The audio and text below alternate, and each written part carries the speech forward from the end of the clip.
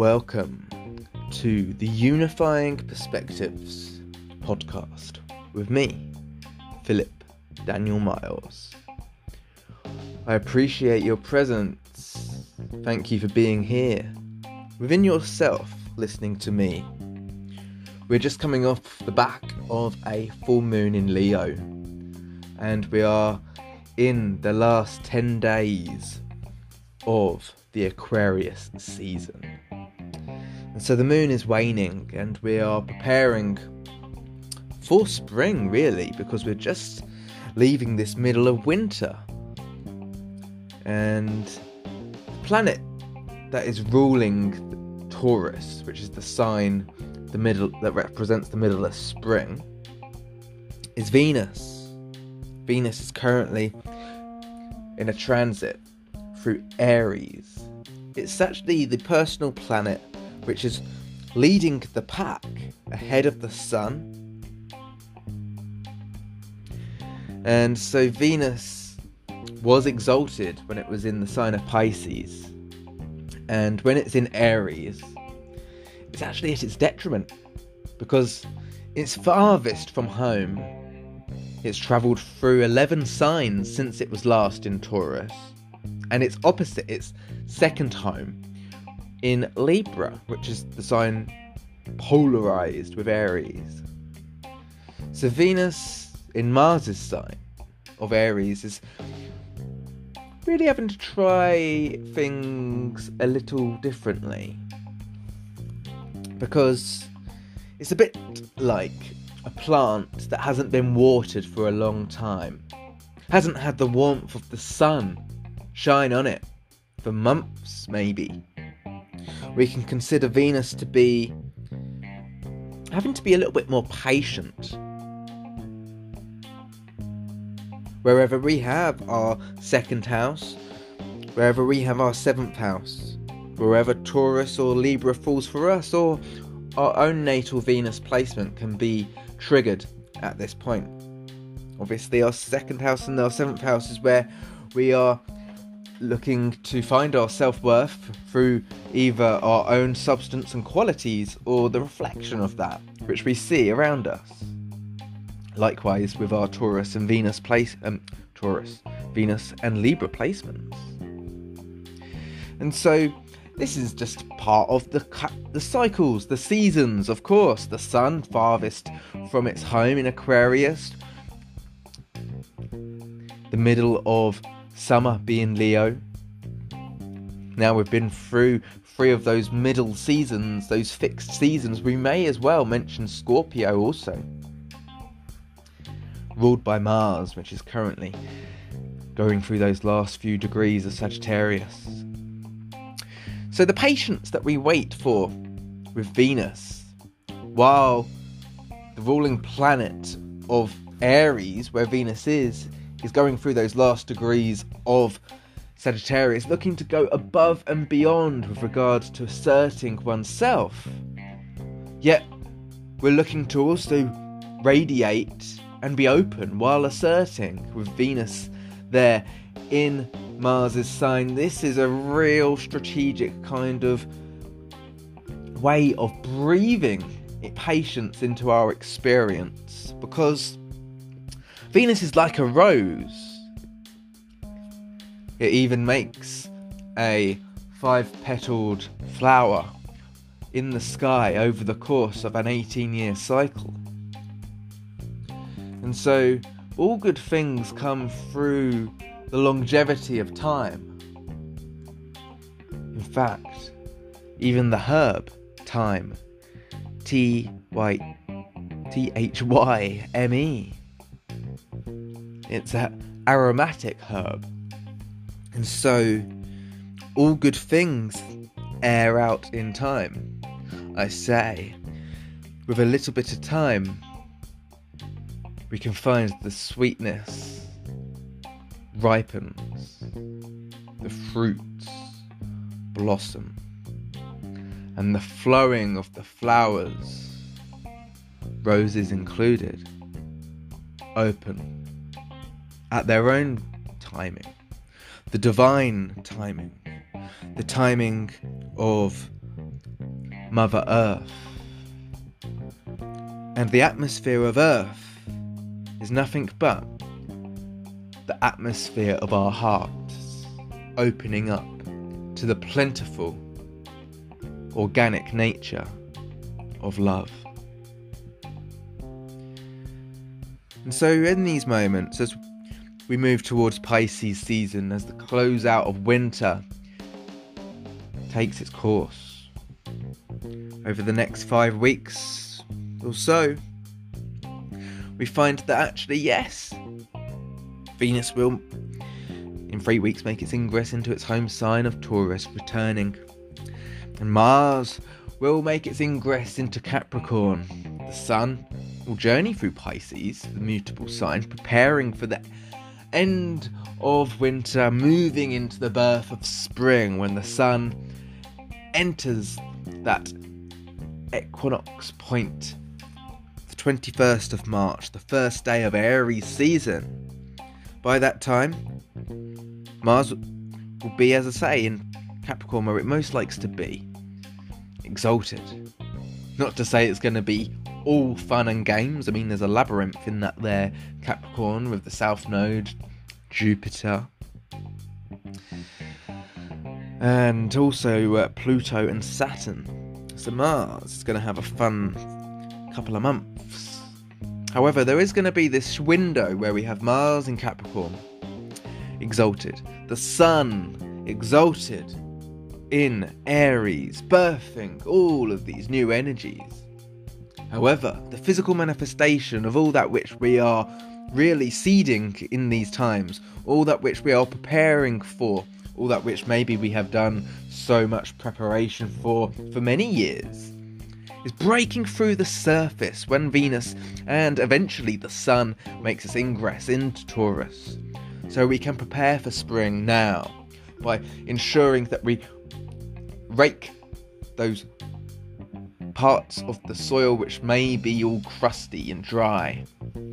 When we ensure that we're watering the dry soil, when we are making preparations to support the crops as we sow those seeds, they will be very ripe and they will offer much abundance as we patiently surf the crest of the waves of these cycles.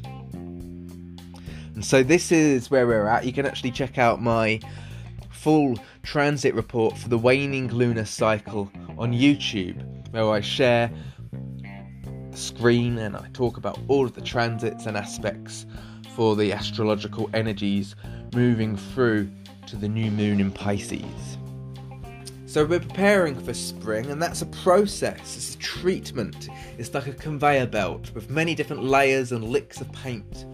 And through the course of these cycles, of course, we're enriching our own conception of self, the image that we hold, how we carry ourselves and act, and how we radiate and open up to the potential of our own value, witnessed by the reflections all around us.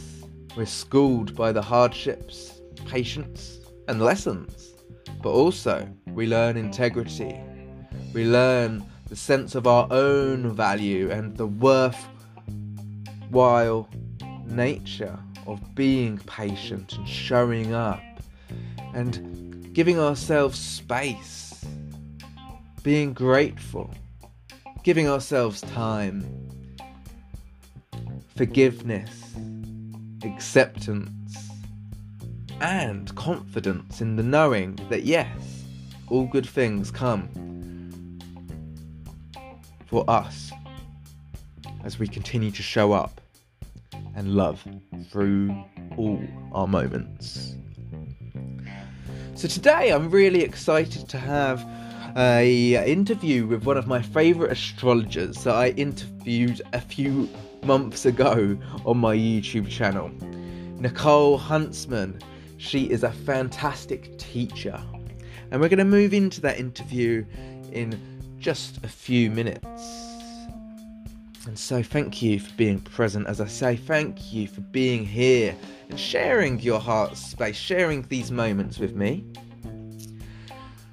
As I say, I've got many different interviews on my YouTube channel. You can check out the content there.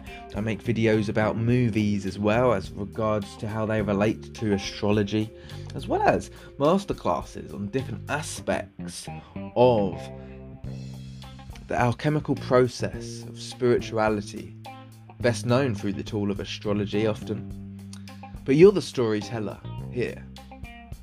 And so this is where we are reminded that the power is within us. We don't need to look up or look down upon anyone. We're all equal here. And it is actually that we are the source of our own creation. And we are schooled by that which we lend our attention to. That which we give our eye will gift us an opportunity to gather more about ourselves. For what captures our attention, what we lend our pupil, becomes our greatest teacher. And my guest today, she is one of the greatest teachers. Nicole Huntsman is a fantastic astrologer. There are many great teachers out there, but the ones that I favour the most are the ones that are playful, the ones that are creative. Many astrologers tap into the innocence and to the childlike ability to have fun and to get out of our own way. When listening to the archetypes, when feeling into the different characters and energies within us that we see out there in our sky, that we learn about through the various different experiences of our lives, reflected through the nature of astrology, we can see so much about ourselves and those people and situations and things that we're familiar with. Always schooled by that which lends a sliver of value through the lights and through the many shades. So we gather plenty from our teachers when we're at play, when we're having fun. Even through the drama, we can be taught really well. It is actually through the darkness that we learn so much about the strength that each one of us hold, which goes back to Venus, which seems to be the topic for me today. Imagine the strength of a rose budding, each petal so delicate, opening graciously within the moments that are divine. This is the representation of each one of us as we relate to ourselves and one another. We can find that the virtue of patience is one of the brilliant gifts that presence and creation offers us. If we choose to accept it, we discover the riches and our finest qualities that we are able to share.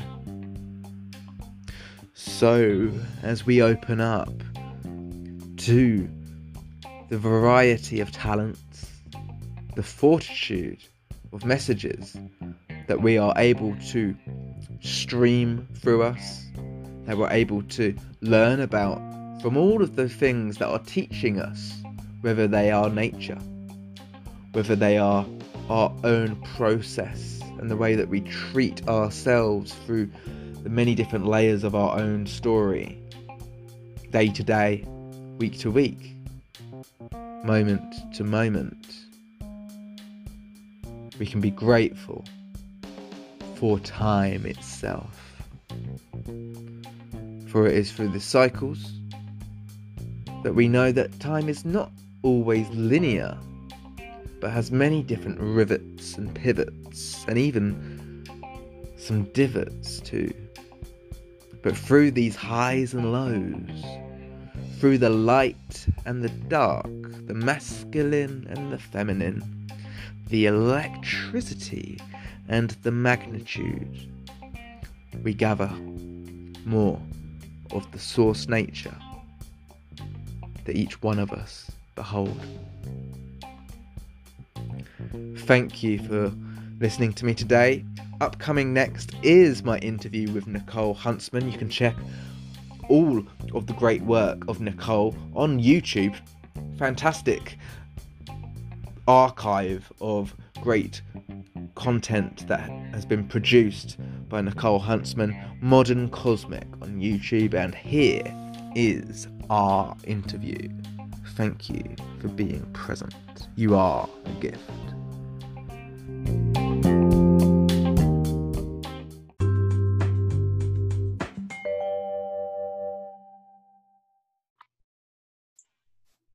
Greetings, good evening, good morning, whatever it may be in this present time for you. I am very excited to have a fantastic guest with me today. Somebody that I have been very inspired by over the years, who is one of the most inspirational, exciting teachers on YouTube of astrology, and she is an absolute legend. Her name's Nicole Huntsman of Modern Cosmic. How are you doing today, Nicole? I'm doing great. I'm very happy to be here, and that was a generous intro, but thank you. Well, not too generous. I didn't actually have anything planned to say. It just comes out, and for sure, you are worthy of all of those accolades and much, much more. Oh, thanks. That's sweet. It's an absolute joy to speak to somebody who I've watched and learned so much from. So to gaze across at a hero is fantastic. How are you doing, and how do you normally spend your Moon Day Mondays? Is it normally that you interact with other astrologers, or are you jumping straight in with your craft? How do you use it? You know what? My days are actually, this is going to sound so horrible, but as an astrologer, my friends tease me all the time. I usually don't even know what day it is. I'm like, oh, yes, it is Monday. Because my days, I think maybe it's a product of being self-employed. When you work from home and you kind of work 7 days a week, or, certain days you'll work and certain days you'll take off. So Mondays typically for me, I don't have to deal with like the, what do they call it? The case of the Mondays. I don't have that. Monday's like any other day. So some are good, some are bad. Today's a great one though, because this is so fun to get to do this. I feel like I've been so busy, nose to the grindstone with moving and working with clients, and just, as I mentioned to you earlier, walking around in nature and meditating, that this is really lovely. Well, it's great that you're honouring yourself by following what you need to do. It's almost like life is Monday, because Monday you've got to tend to your own requirements, nurture yourself, ensure that you're okay, rather than slamming yourself into work or making yourself feel uncomfortable. That is not any way to take care of oneself. And so it sounds like you've been doing that, which is brilliant. Yeah, and I will say, just my little shout out to nature. I just, like, as you know from following me on Instagram, have just been reconnecting with nature and with the cycles of nature. And since I've moved here, I've watched and noticed everything sort of cooling off slowly and gradually, and the days getting shorter. And it's been this really great experience as an astrologer, actually connecting with the sun in the morning, when he rises, and paying attention even more so to like Jupiter at night. Go out at night and there's Jupiter and there's Saturn, in the night sky. And so, not that I didn't do that before, but there's something different. The magic of nature has been omnipresent in my life this last month or so. So this is exciting, because I feel like we chatted earlier, and I feel like we have a lot of fun content to cover. Yeah, for sure. I love how astrology brings every facet of life, much more bandwidth, much more creativity, much more to look into, especially when it comes to nature and sky and the seasons. Seeing how they transition and change. I was actually just ingesting some content that yesterday was talking about when the sun is dawning and coming towards us in the morning. This is when we're actually gaining more energy, and if we look at sun's at the end of the day, it's leaving, so it settles us, and as it's sunset, it makes us more gentle to relax for the evening. Well, isn't it fascinating as well, as the sun, it's starting its sort of descent and moving through the 8th house and then moving to the 7th. The 8th house, you think about that time of day and sort of what that represents. And a lot of times, like the afternoon, it's you recognizing, my work day is almost over, right? And so there's this element to the 8th house, which is just like Scorpio, of your fate, so to speak. There's a fated quality here. This day is not going to last for forever. And then you move into the 7th house, and that's our Libra house. And it is a peaceful, sunsets are beautiful, right? And that's 7th. And it's almost as though in the morning when the sun rises and is waking up as he's moving through the 12th house, and then he's up in the 11th and 10th, and that's more being all productive. It feels to me as though it's like a gift every single day to sit and watch both the sunrise and the sunset, I think. Yeah, it's something I would actually like to experience more of, for sure. But the intelligence of it is something I could certainly tap into, whether I witness it or not. But witnessing it is a lot of the gift, right?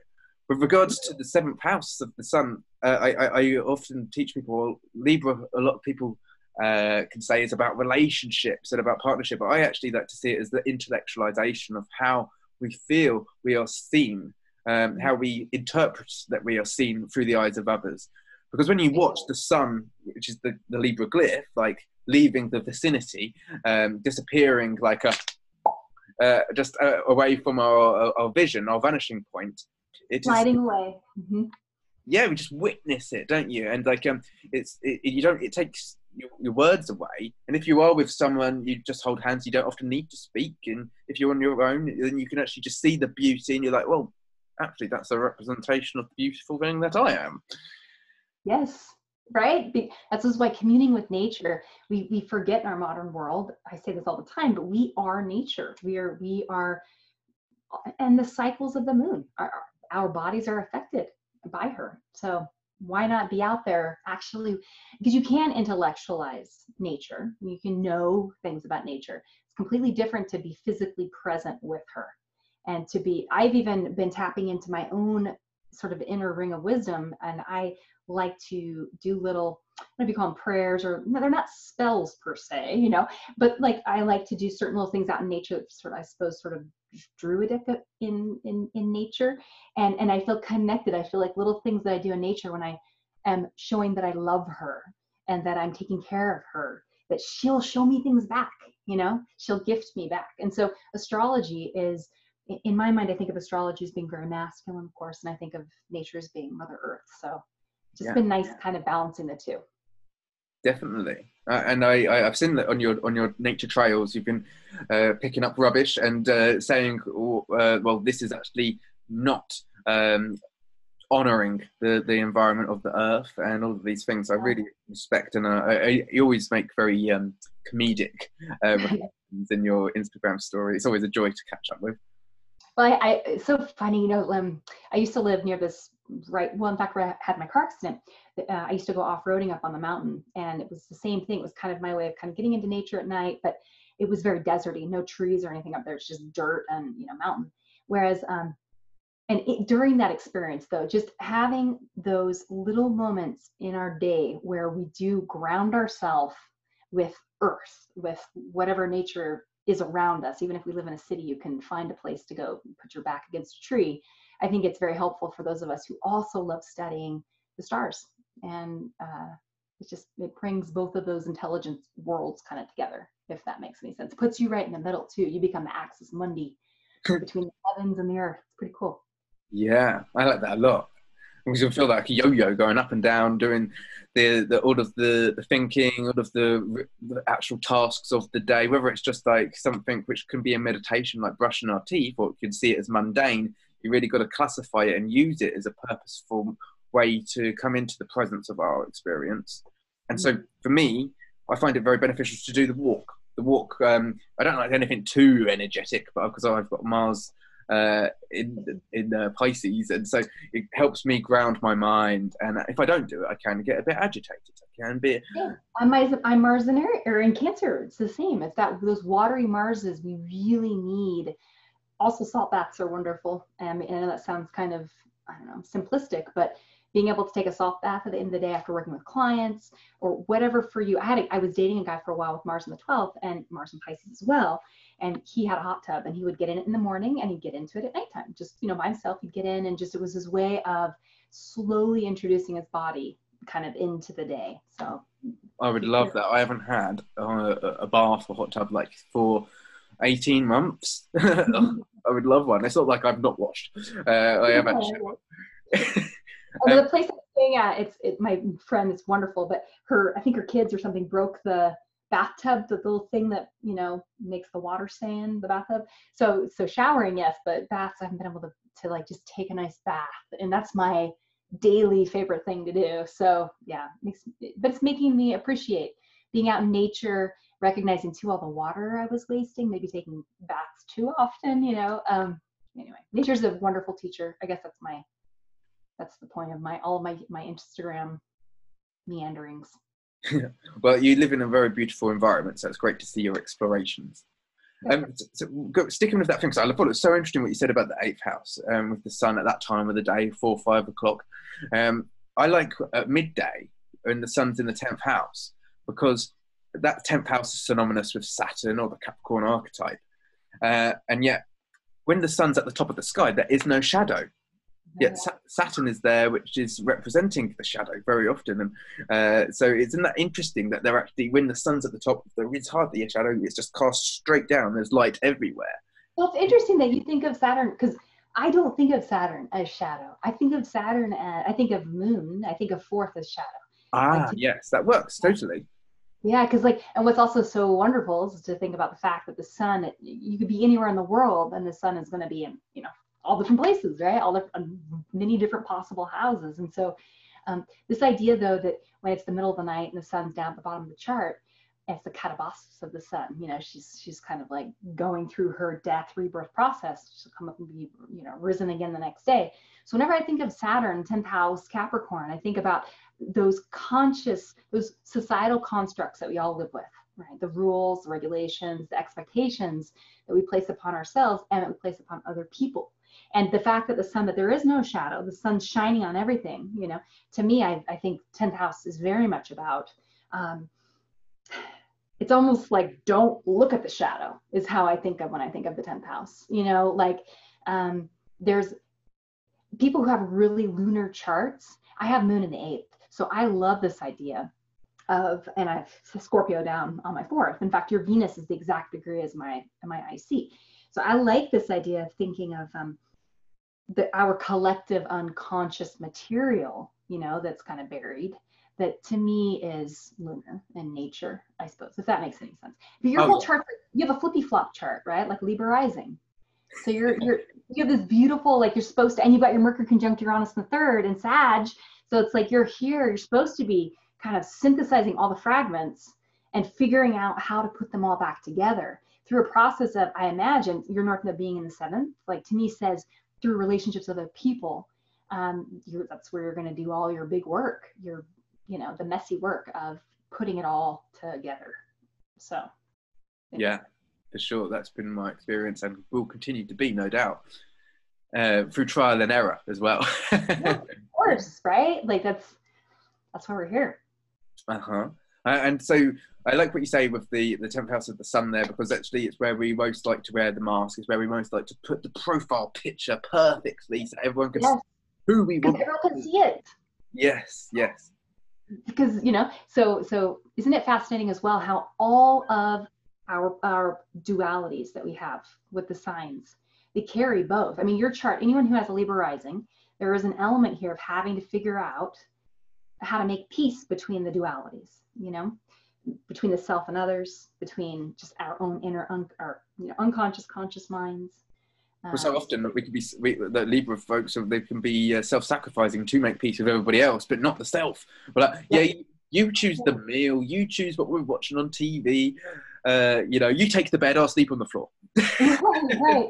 What's funny? I've been thinking about this a lot lately. So like you, Libra moon, 1st house Libra moon, right? But you got Pluto there too. But like 1st house Libra moon and wanting to find peace and harmony with other people, you know what? You might naturally be like, dude, I don't mind sleeping on the floor. Like I truly don't mind giving to other people, but you also have that North Node in Aries, and which tells us you're here to learn about balancing in the 7th house, your needs and other people's needs, and maybe being okay with, oh yeah, this is just the way I like to do it. I like to sleep on the floor. I like when you choose the show, if that's true for you.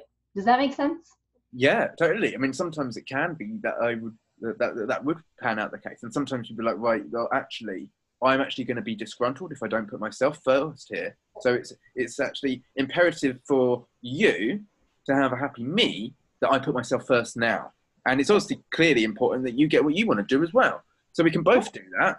and both be happy. It doesn't mean that we, for instance, a good example would be that I'm like, I'm going to put headphones in and watch a TV show on the computer, where you watch it on the TV, and we do it together. We can even hold hands, you know? I think that's great. Like I have a moon in Aries, right? So my mind, I've always, basically moon in Aries people are like little kids.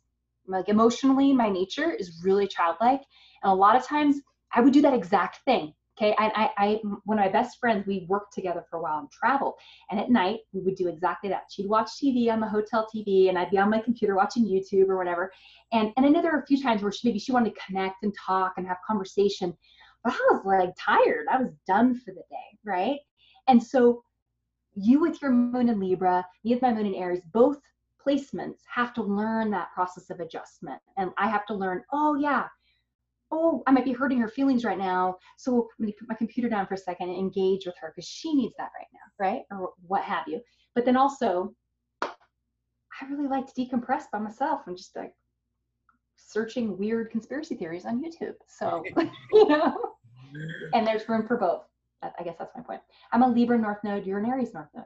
You know, so isn't that great? We're both like, and our moons are opposite. So we're both here kind of seeing things from two different sides, I guess. Yeah, but it's almost perfect, doesn't it? It's what you want if you're working in a team or partnership. It's like to be able to gather what the experiences of the reflection is actually to somewhat see what maybe we're missing as well. Yes, exactly. Because the point is, I feel like I feel Aries moon's gift to other people is it's okay to trust your instincts. That it's okay that this is what you like to do. It's not selfish, all right? It, in and of itself, following your heart is okay. But learning from people that are Libran, like yourself, I'm a Libra too, right? My son's a Libra, but Libran, there's room to grow. There's room to learn, which I think that's why we're here. And so I like to give people permission to be quote unquote selfish. And I also appreciate when people pull me out of my space when I am being too inner, you know? If that makes sense. You out. Yeah, exactly. Well, sometimes we can cast ourselves in, don't we? And outcast ourselves. It's funny, isn't it? The words say the opposite. When we outcast ourselves, that actually is being more social. But when we cast ourselves in with these, when we're taking that time to ourselves. I liken that to fishing, which really helped me see that dynamic. We just got to reel it in sometimes. Yes. Okay, totally random. This is like our conversation earlier. If people could have seen it, they'd probably be laughing. But when my friend was just talking about kites, and he's like, if you have a kite without a string, it's going to flop around and fall on the ground. It has to have the string holding it down. It has to have that tension there. And I think that's true. And that's why with astrology, you always want to be moving into the opposite archetype to learn how to operate within the archetype you were born under, if that makes sense. Yeah, I totally, I love this. It's my favorite subject at the moment. It seems to be off topic because it's the best. Off topic's always the best topic. I meant to say of topic. Okay. Off topic is good as well, though. I do like that. You have your third people, so he and I just you're along for the ride. Yes, and I think it would probably be quite fun to witness. I'm excited to watch it back myself. So the as you said earlier, like it's like father sky, or the masculine is the knowledge which we experience, and yet the inner conscious, it's lit up. We can see it, we can discern it, we can like judge it, right? Mm-hmm. And it's like time that we see in the spiral or the whirl or the merry-go-round, and so the carousel, and so inner is and that's the magic of the sky, but inwardly is like the darkness of the self, and that is where we gain the experience of our inner garden of our alchemy. And so in the sense, like within the parable of the biblical tale, we were cast out of the garden because our attention was put more on the bills, the food on the table, the screaming children, and the beautiful ladies and men. And so we were all looking at all of the flesh and all the stuff out here, and we forgot to pay ourselves the intention that we need also. So to have that equilibrium is brilliant, because this is all magic, and it's all very great being a magician, but there's no real magic until you know a bit of alchemy as well, which happens from that inner work. Inner alchemy, yeah, on working on yourself, right? And it's funny how in life, as we were talking about earlier, the flower unfolding at its own pace. We go through these, I had my progressed moon in Virgo, and it was like a 12th house, and it was in my progress chart. I like to look with the secondary progressions. I'm interested in knowing your thoughts on this, but I prefer looking at the actual progress chart. And a lot of astrologers look at your progress moon relative to your natal, but I'm like, why wouldn't you be looking at the whole progress chart? That's the thing. It's a progress.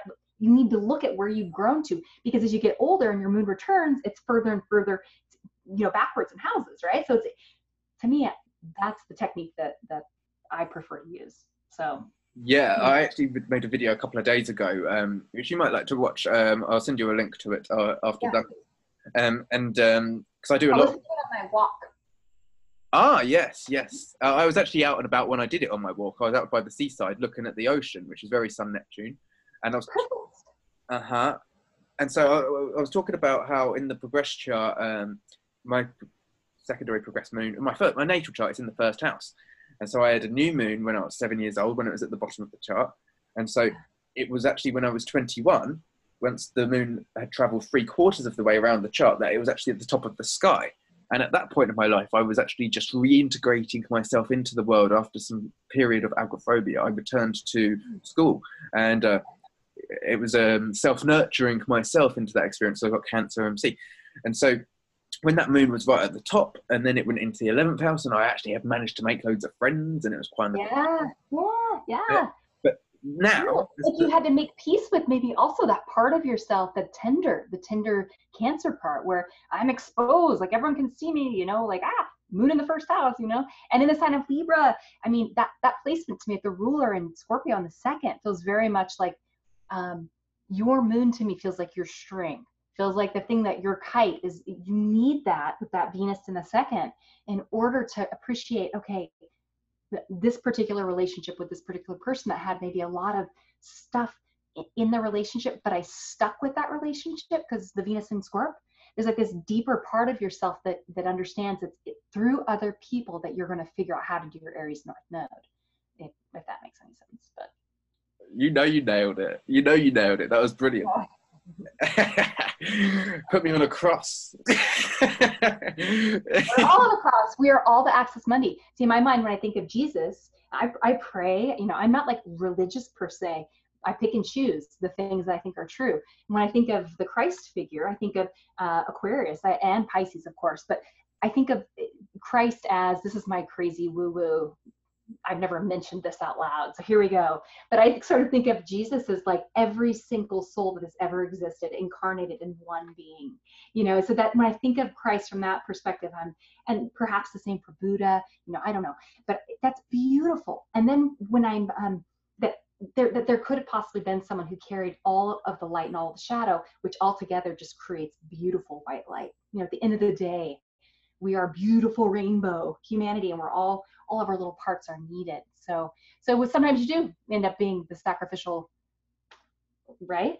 I agree. And like you got to be able to. Like, what I like about crucifixion is you basically got to deal with everything that the world throws at you, and so you do that. And what can you do? Nothing, right?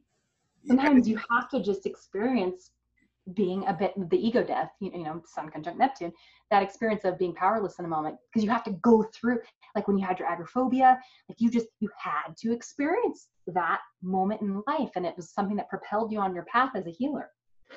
Thanks. Yeah, for sure. And my self-healing, as well as very much being able to help empathize with other people on their journey now, it does pay dividends. I wouldn't change it. I'm grateful for it. We've got to be grateful for these trials and tribulations within our experiences, and that gives us our own sense of nous and value and worth. Yeah, that's good. And so, being this outcasted person, or the scapegoat, which is so Capricorn, and also 10th house stuff, that was where the moon was there. But in this video, which I will link to you, basically now the moon's disseminated, it's come through. I had my lunar return and my Saturn return with the progressed moon. And then now it's actually not, if it was a real moon phase, it wouldn't be visible in the sky. It's gone beyond the gibbous waning crescent. And so it is actually not, it's invisible, it's transparent. And that's how I sometimes can feel. And so And because it's all underneath the horizon, except for Ketu now, which is actually, because of my ascendant's progressed into Scorpio, conjunct Pluto by a degree. And it's so basically massive.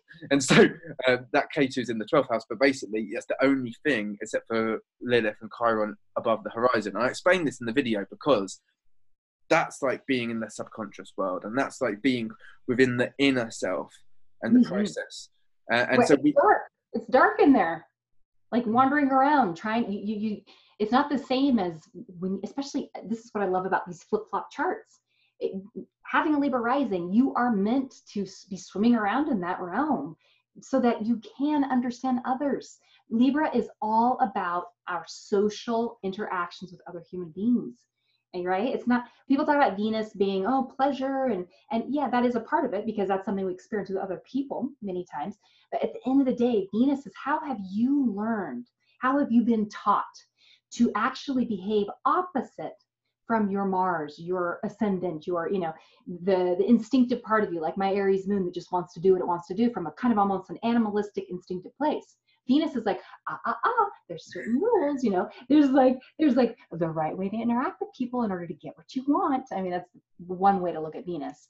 But I think, yeah, you have you've got this heavy first quadrant, which we talked about earlier being significant in the charts of inventors, people who are mavericks, people who are going to do things kind of their own way, but you're also Libra rising. So it's kind of beautiful because you've got all these life experiences that they're backing up your studies, they're backing up the things, you read and introduce also to other people.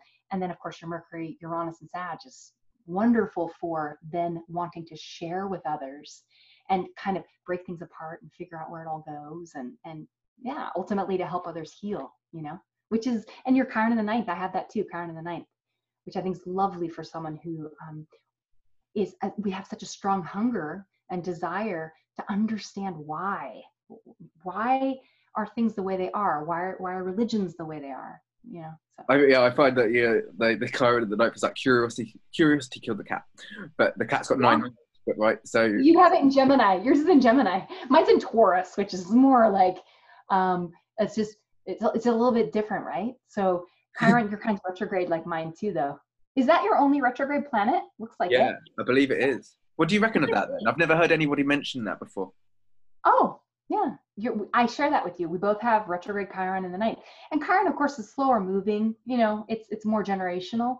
But I feel like house placement's even more important. And it sort of, to me, says there's some sort of, like we talked about, I don't know what all you shared with your viewers about like reincarnation, so I'm not going to get into that. But, I believe that Chiron represents where we hold a wound and where we have a bruise, and so it requires attention. And so people who have Chiron in the ninth naturally tend, especially with a Gemini, so it's the first quadrant, it's the first quadrant archetype, right? Aries, Gemini, or Aries, Taurus, Gemini. So I need to find out for myself the story. What does this mean? What is the story behind who it is that I am and why I'm here? But that's a bit like excavating our own personal trenches, right? Yeah, and finding the gold within the story, because at the time we might have been, well, I'm busting through this, what's going on for me now, but actually a couple of years later we're like, oh, that was a hell that I was like bursting through that. Yeah, like when you're going through those sort of katabasis moments, when you're like the shadow of the, the valley, the shadow of death or whatever, and you're wondering, when the hell is this going to end? Like, but you're just kind of trudging through it and you forget. Have you had those moments where, I mean, you're younger than me by 10 years. This might just be because of my age, but like, I'm going, I remember when life used to be this way and now it's this way. I want to get out of this space. But again, like the rose opening, sometimes you have to go through your progressed moon in the 12th house, right? You have to go through those times where you don't know when it's going to end, I suppose. Well, the rose opening is very poignant for a number of reasons. Because on the back of my traditional Rider-Waite tarot deck, it's got the red rose and the white rose, and it's actually on the death card. It's the death is on his horse with the rose on his flag. He's bearing the rose. Do you think, speaking of which, since you're British, do you think that ties into sort of like the War of the Roses and that symbolism? Okay. I have family on both sides, so I love it. I'm like, as I was telling you earlier, I'm like the 9th granddaughter of Pocahontas. ninth granddaughter of a Catawba tribe chief, and then I have all this British and French royalty, on the other side. So I'm like truly an American. In fact, my descendant is the same degree as the United States moon. So it makes me feel like I'm meant to be where I'm at right now, blending in a sense these different worlds, Uh-huh. but that's my own blend. So what do you think about The Rose? What were your thoughts on that? I saw Pocahontas at the cinema on the silver screen.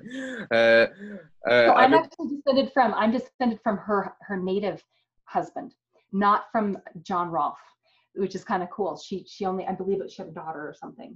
It's so synchronistic that you said that, because there's one person that we share a friend with on Instagram, and basically she was like, I looked at her story like 2 days ago, and she was at a museum for like history or something like that, and she was looking at Pocahontas stuff, and she was like, it wasn't John what's his name, Rolfe, yeah. It wasn't John Rolfe who saved the world, it was Pocahontas who saved the world, but he took all the glory for it in the story, as if the story was written.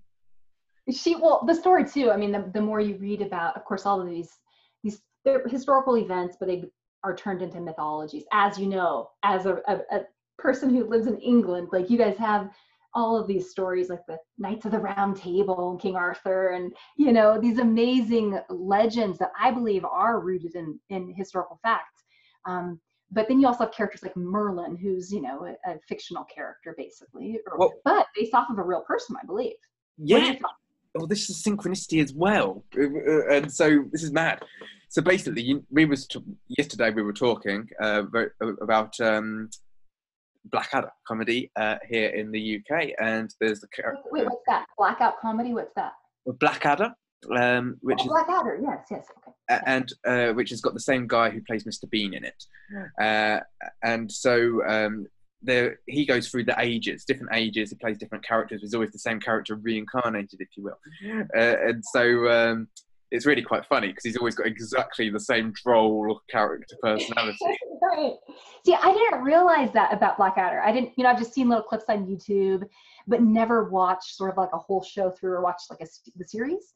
So I didn't realize the historical element, which is really cool. Mm-hmm. It is brilliant. Like I was kind of like just kind of watching it with the family as through while I was growing up, because it was probably done a little bit before I was watching it, in a sense. It was like replays, yet they still did like, we'll come back for another series or something when I was of age, and so I kind of appreciate it a little bit later. However, it was the third series where it was the Queen Elizabethan, the first series, and that they had John Dee, not named that he's a great astrologer. I've even done like his chart on the channel. And so that was in the 16 or 1700s, as they call it, the 16,000 or something. But actually, he was the astrologer and map writer for the Queen in reality. And he just played a bit of an idiot, it seemed, in the actual show. But I've got to catch this. I've got to watch this. Yes, well, John Dee was Merlin and was 007. They were all the same historical figure. Really? Yeah, in the actual show, he's actually called Lord Melchett. And I was thinking about this morning. I need to Google if Melchett was his real name or if it's actually what it means. I was thinking that this morning. But yeah, he was 007 James Bond, and he was also Merlin. But some people would argue that Merlin was a name given to many different wizards. That's what I've read and run into. Yeah, so there's that as well. But that's obviously down to interpretation. I like that it was 007 James Bond. It kind of works, whether it's a myth. I like that. I've never heard that, and that's fantastic. So you sort of feel like he was playing. Do you sort of feel as though there was an actual character in Elizabeth's life?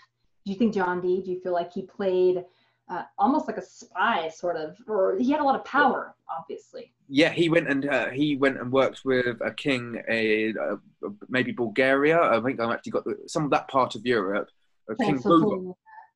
Yeah, he was the astrologer for King Rudolph, which is where maybe relation to the Santa story. I don't know. That's a bit of a, but either way, he was called King Rudolph, and so basically, whether he was doing a double agent spy for Queen Elizabeth or not, he was definitely giving false astrology knowledge, like finding out the truth and giving the falsities to the other one. But the King Rudolph was famous for advocating for astrology, so he must have done good work for him.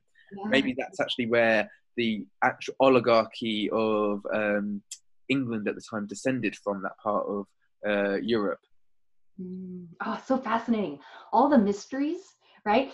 My dream in life, this is like my fantasy, is that one day we have virtual reality sussed out such that you can enter that world and you can go be a fly on the wall and actually watch. I mean, I don't know how they would ever do this, but imagine, would it be so cool if we could somehow go back in time and there's like a conscious record of what was, what the conversations actually were, and you could go watch and listen. Well, this is, you'll love this then. So maybe you do know what you're talking about, and you're not just pontificating here, but basically there was a tool that John Dee had, which was like a mystic ball, a glass ball.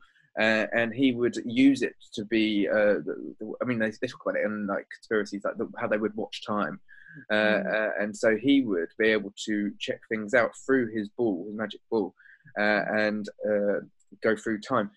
And this is another argument for nature. You're by the ocean. There's the ocean that you can go sit and watch and gaze at, as well as a stream. I feel like being out in nature has slowed my inner clock down, and it's connected me much more so with the movement of the stars and just the movement of nature's time. It's much slower. And I told you recently about the experience I had a couple weekends ago with friends, right? And how everybody else was sort of frenetic, and I just wanted to sit on the roof and look at the stars. I'm like, everybody was chatting and talking around me. I'm like, why don't you guys go back inside? I'm going to stay here and just, watch the stars. And my friend kept coming and checking on me, and she's like, don't you want to come be with all of us? I'm like, hell no. This is, this is what I want to do right now, is be with time, right? With space-time. So yeah, like that, it becomes non-linear when you can pop in and pop out, and just check in on the different aspects of the self, and maybe the different experiences of the bloodlines that you may have experienced, for instance, that kind of thing. Yes, completely agree. And like in your chart, how you have your Mercury, Uranus in the third. I have Uranus in the third as well. And then you and I together have Uranus in the third, which is fun. But there is an element of fragmentation, right? Uranus does have to do with, it has to do with the group, the collective. So like when it's in your third, which is that personal house, has to do with your mind. A big part of who you are, and myself as well, is probably different bloodlines with different, I don't know how the DNA works because we don't know this yet. But if there are some sort of memories held in our DNA that come from our different ancestors, or maybe we reincarnate as one of our ancestors or family members, as you and I talked about, that, to me, you can't, these are like things that we need to take time to meditate on, and you have to get yourself slowed down enough that you can have those little moments where you learn things just from being out in nature. So I like the analogy that this is the technology to be able to check out the different pasts and futures, and it's a bit like the Terminator outfit is like, well, I'll be back. Yeah, you're damn right, I'll be back. I'll be back again and again and again. Over and over. So you don't scare me. I very much like have this, especially with my big car accident, right? I'm like, well, I'm here. I'm not supposed to go anywhere. I mean, I've personally seen my own death. I've had some experiences recently too, not to go off topic, but like where I'm living, my friend has a cat here, and her cat's an indoor cat, and the cat went out the other night when I was here with a friend, just snuck out, and I was like, I gotta go find the cat. The cat's gone for like 2 days. My friend gets back from being out of town, and I'm just like feeling horrible. Her cat's missing, but then I just went outside and said a prayer, and I was like, the cat is fine. The cat's 100% fine. In fact, the cat's right over in that area. The cat's gonna be back tomorrow morning. Don't worry about it. This morning, I'm outside playing with the other cat. Meow. Here comes Mr. Bacon. He just comes up 7 a.m. There he is, just perfectly fine. So trusting that that we do have a connection to sort of the omnipresence of time and existence and psychic gift and ability, and that ability to time travel, so to speak, with your consciousness. It's a real thing, right? So I think what? So we're authorizing it with and people who are tapped into the lucidity are like, you could say, your lucky charms, but actually you're drawing it in, you're scribing it in, and if the other person wasn't fortunate enough to have such a good friend by, and they were like convinced that the cat wasn't coming back, then maybe they'd just buy into the other reality where the cat didn't come back, which would be quite unfortunate. Hell yeah, I completely agree with that. As you said, we're saying earlier when we were chatting, we're the creator of our own reality, you know, and especially anything that involves animals. There's a reason why, you know, witches and wizards have had companions, you know, have had little animals that are their little, it's because it's a connection. It's also, as a Moon in Aries, I believe it's a validation of the part of us that goes back to monkeys, to primates, to the more animalistic, instinctive part of who we are. We still hold that DNA, right? The part that's like human is just a teeny part of our chromosomes. So anyway, I'm like in love with nature right now. I don't have a boyfriend. I go out in nature and I'm just like, I don't know if I even need a boyfriend, because like, good luck, you're gonna be better than nature, you know? Or somebody that's worthy of coming with me to commune out in nature, you know? Well, it's a bit like you're falling in love with yourself more deeply as you're witnessing your beauty in nature. Yes, and all of our beauty, you know. And I was sharing with you earlier, and I'll share with your viewers. I had a really neat experience recently where it was on my Venus return, where I sort of had this vision where I was like in this geometric space. It was beautiful. No beings, no people. It was just this beautiful structure that I'm moving through. And it was, as I told you, it was like my coronation. And I was like seeing myself as this beautiful light. I wasn't a body. And it was just absolutely magnificent. And at that same moment, I came back inside and was hanging out with my friends and chatting with them. And I could see in each person in a way that I thought that I could see before, but apparently not. I could see the majesty in every person, you know, that was there at that gathering that night. And that was a beautiful gift from Venus, you know? And being able to kind of be okay with my own regality, my own place as a goddess and as a miracle, just as you are, like I said to you, a god and a wizard of your world. That's so cool. That's a gift to really be there with that understanding about yourself, and to not have the programming that we learn, oh, that's very cocky of you, or that's very, you know, but really just to be like, hell yeah, I'm a goddess and you're a god. Like it's not, none of us are above or below any. We're all magnificent. Yes, equality. It's the inequality, it's the equality between us all. And to own it, like you say, that to own it is to give ourselves that recognition of ourselves.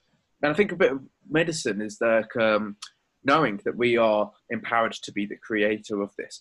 And so if we do see things that we can assimilate to outside of ourselves by watching this movie or reading that book or seeing a similar archetypal story playing out through a friend's relationship or someone else's story that they're telling us about. For instance, if we're having a client who's going through an experience of trauma and we're like, oh, I can relate to that, but actually know that we're able to pull ourselves in, like reel it back in and say, well, I know that I had eggs and bacon, for instance, for breakfast this date last year. I know that tomorrow I'm going out for lunch with that person, and that's my story. And it certainly isn't a part of that fairy tale, which I can certainly relate to as well. But that's not my story. That's an old story. Yeah, it's done. It's over, right? That's the beautiful thing. You asked me about like the day being Monday, right? And this is why when I wake up, I don't pay a ton of attention to what the day is, which again is ironic as an astrologer. Like when I say that, I mean the day of the week. I know what day it is, but I'm just kind of like, it's sort of irrelevant, you know, because every day is a new day and it's going to be a little bit different for me personally. This Monday is completely different from last Monday, right? And another thing that I love, like I introduced a little bit on my just on my Instagram, how I do those personal chart of the day, where you take your birth chart and you take the chart of the day and you make a Davison. Like, is that not a cool technique? That's right? Brilliant. I've been sharing that with my audience a little bit. I've not stolen your idea, and I did actually accredit you because I saw that I'm like open source. I feel like the more that we can learn and teach each other, that's what we're here to do, right? And so I think it's very great that you brought forth, and I saw that you presented this on your channel, which I have linked below for people who may be new to you. You're a magnificent teacher and a great resource for information, and have been for many years. And so people can check out and catch up with all of the great plethora of contents that you've got in your back catalogue. And just so everyone knows, I've been kind of MIA lately on there only because I've been moving. It's just been like a very busy year personally. And I had to move during July when we had like the Mercury retrograde. We had lots of retrogrades that month. It was a doozy of a month, right? And also eclipses and stuff that we had that month, which landed like on my chart in significant points. And so it really felt like a death and a rebirth. I got rid of a lot of things, and I'm rebranding so like my website's down right now because I'm rebuilding it. And there's nothing wrong with that. You know, like there's times in life where you don't have a lot to offer. Like I struggle. I personally have bipolar 2, you know, I've been diagnosed with that for whatever that's worth. A lot of creative people have.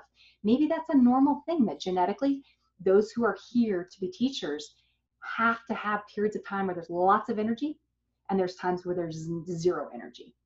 Well, because you're a star, right? And so what'd you say? You're a star. And so all stars are polarities, if you ask me. I mean, like they say that our star is polarized to another, the sun is polarized to another sun. The dog star. Binary, yeah, like a binary system. Yeah. Yes, yeah. And the dog star is meant to be like the North Star or right above the North Pole, right? And so the dog star would be to say that's a bit like our inner star, or like in a sense our in our own shadow or own subconscious world, and you can see it's our own reflection. I mean, I often have joked, who's that doggy in the window? Yeah.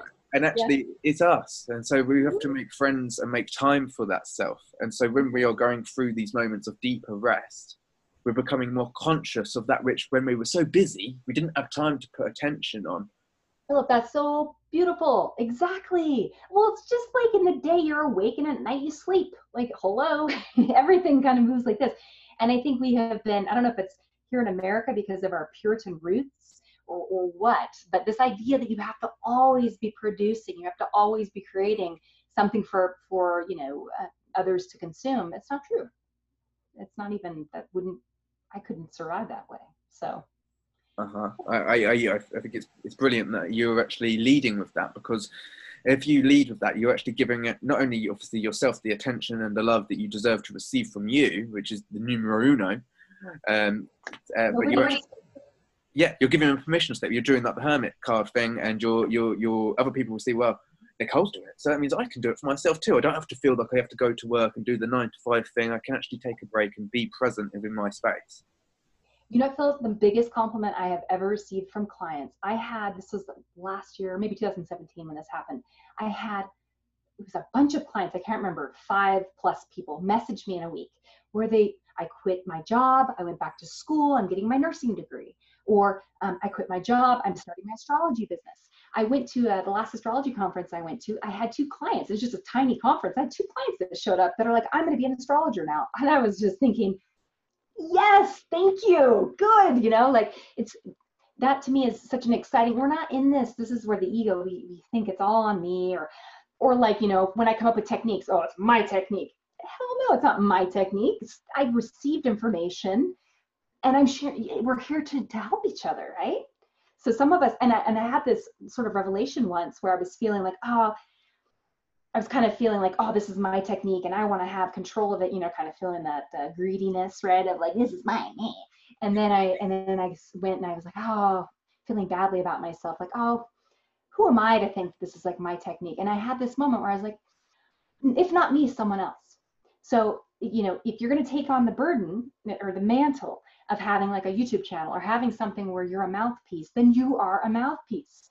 And to not speak the things that you learn when it's the right time is you're not sort of magnifying your calling, so to speak, as the Mormons would say. You're keeping it to, that's kind of like hoarding. So not to confuse that with those times when you don't have anything to say and you need to go inward and you need to, I'm all out, like no gas, so knowing when it is time to speak and when it is time to think, I suppose. And being okay with any of it. Well, I started out my YouTube channel as a kind of blog kind of scenario to help me as a diary. As this lady who's a really brilliant YouTuber. You may know her, like Lilu Marseille or Mace. She's This sounds French. very familiar. Yes. I think I do know who she is. She goes, "Hello, everybody. This is what I interviewed people on her Juicy Living tour who make life juicy. So like Joe Dispenza, Dr. Bruce Lipton, Nick Harromain. Love Lipton. Yes. Oh, I love him. He's brilliant. I'd love to interview him one day. The honeymoon effect and the biology of belief. Such a good book. Love Biology of Belief. And so basically she interviewed loads of great people, which inspired me, which is why I'm interviewing you. And I didn't even know that that's where I was headed on my path. But I started out with another program that she set out, which was called the 100-Day Reality Challenge, where you kind of record yourself and say where you are with your limitations, be vulnerable, and see how far you can actually progress by challenging yourself over the course of 100 days. And I've done that about 6 times now, and I'm doing it now for the first time in a few years. Today was day 61. And but sometimes you've got to honor yourself by not having anything to say and not doing a video. I mean, I think I've done the series before. I only made 5 videos in 100 days. I didn't have much to say. Yeah, and you know what? Some people, this is the thing too. Some people are really good at being consistent. Some people are built that way. They can, I'm thinking of a particular astrologer I've listened to for forever who's got a podcast, and he's really good. Every week sends out his little forecast, does his podcast, just plugs along, just does it, and there's value there. But there's times when, I'll tune in and listen, and I'm like, I could tell. I'm like, he's tired right now. He's just so tired, which is fine. He's on his path, but recognizing it's okay for some people are that way, and some people have Saturn in the 12th like me, and they struggle with like being consistent, So at the end of the day, we're all exactly like we're supposed to be, right? We are from nature. We are here. You're here. I'm here, and we're built differently, and that's perfect. We're seasonal. Yep. Totally. Can we do your chart? I'm like looking at it, just like. Yeah, I would like to get to asking a question, but maybe we could save that for if we're going to do a part 2. But I know it's going to be exciting because it's about the King Arthur, which you mentioned, and people writing themselves into the calendar. So we'll tickle the taste buds maybe just by sprinkling that little bit of confetti about the place for people to check in on the second one and to invoke the inspiration to continue forth with that maybe tomorrow or whenever it's called appropriate. And I'm certainly up for it whenever you feel ready. Tomorrow's great. No, tomorrow's great. I mean, I'm planning on that. We'll have a little because don't we have an Aquarius moon tomorrow? We do, because we were going to do it when we talked last week. We were like, should we do it on the Monday or should we do it on the Tuesday? It's either the end of Capricorn or it's the beginning of Aquarius. And so we got the 2 different flavors, which is an education in itself. This actually, before you do my chart, which I'm really grateful for, because I will do your chart tomorrow, apart from other chat. This is the reason why I have loved you as a teacher so much. One of the reasons is because you are able to be like a caricature in the way that you bring forth your teachings and act it out in a very playful way. The best way to learn is at play. I mean, other people might say otherwise, but I don't feel like it is. I feel like it's just about being able to feel the joy and the vibration. And you are in your characteristics. You've got your Mercury and Venus in Virgo, so you really epitomize the stories that you tell, and as you relay them. But yet you also get really able to put it into great form, using your imagination and creativity, and which I think is really great for me to learn from. And I know other people really appreciate you and see you in very high esteem for the quality of how you do share your message. That's so lovely to hear. And it's like, all those years as a kid when I was just a nerd reading books and like, sort of doing my own thing. And even now as an adult, I've had people say, you're weird. People that are friends with me, they're like, you're weird. And I'm like, oh, thanks. First I'm kind of, whoa, wait a second. But honestly, I think those of us who are on this journey, who are here to teach other people, including really we're teaching ourselves, right? But those of us who are seekers, when you're seeking, lots of times you got to be an outlier and you're going to have to do things to put yourself into that place where you're open to receiving something that's new, that the consensus mind hasn't already told you, this is the reality, So, but thank you. I don't think of myself that way. I just think of, I do think I have I have a passion for astrology because astrology is the study of existence and I have a passion for existence. Yes, and I love what you said. You've got to do something that's new, and you said that passion. Well, passion is Mars, and Mars is the glyph of the arrow, and it's leading. And I like to say we're the leading fringe of that consciousness. And so you've got to come flying out of a vessel, and you've got to be first out to be able to get to this new territory and fertilize what has been unexplored territory, right? Yeah. Well, and you know what? Speaking of which, to get back to that archetype, because you hold that the Aries North Node, and but you have a rule about that Mars down in the sixth, and conjunct your Jupiter. Like when you think about Aries, Mars, first house, your ascendant.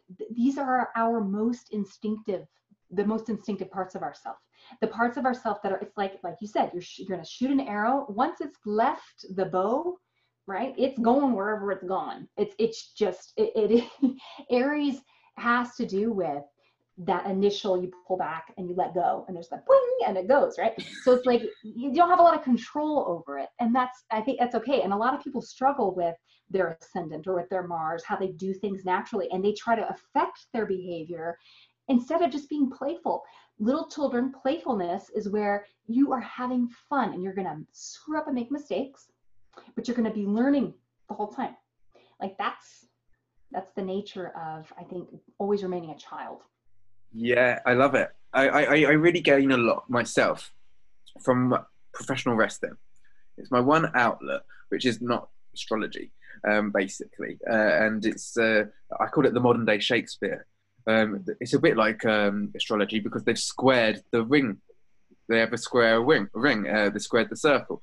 And yet I learned so much about it because all of the experiences relate deeply to life that each of the people have had. I don't mean in the storyline so much, but the people behind the scenes as they talk about their experiences on podcasts and the reality behind things. And when you've got to go out in front of a live audience like that, you really have to know that you're going to be making mistakes in front of lots and lots of people.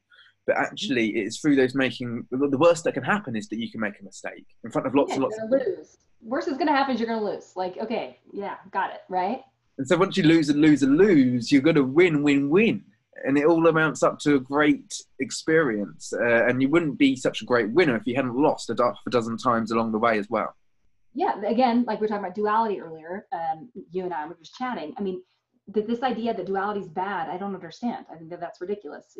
You have to have duality. You have to have light and dark. You have to have male, female. You have to have, and by that, I'm not even talking about our body parts. I'm talking about the expression of gender. Male, masculine, as an archetype, right, has to do with what you just said. Mars, the movement. It's just that go, and the feminine is that receiving. It's sort of like allowing, right? I mean, and in the middle is the quantum.